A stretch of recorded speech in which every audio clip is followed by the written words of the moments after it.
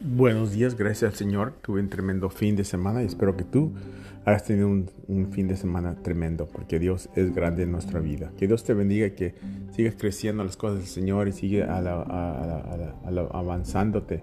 Enfócate en lo que es quién es el Señor. El verso de hoy es 2 de Tesalonicenses 3:3. Dice, pero el Señor es fiel.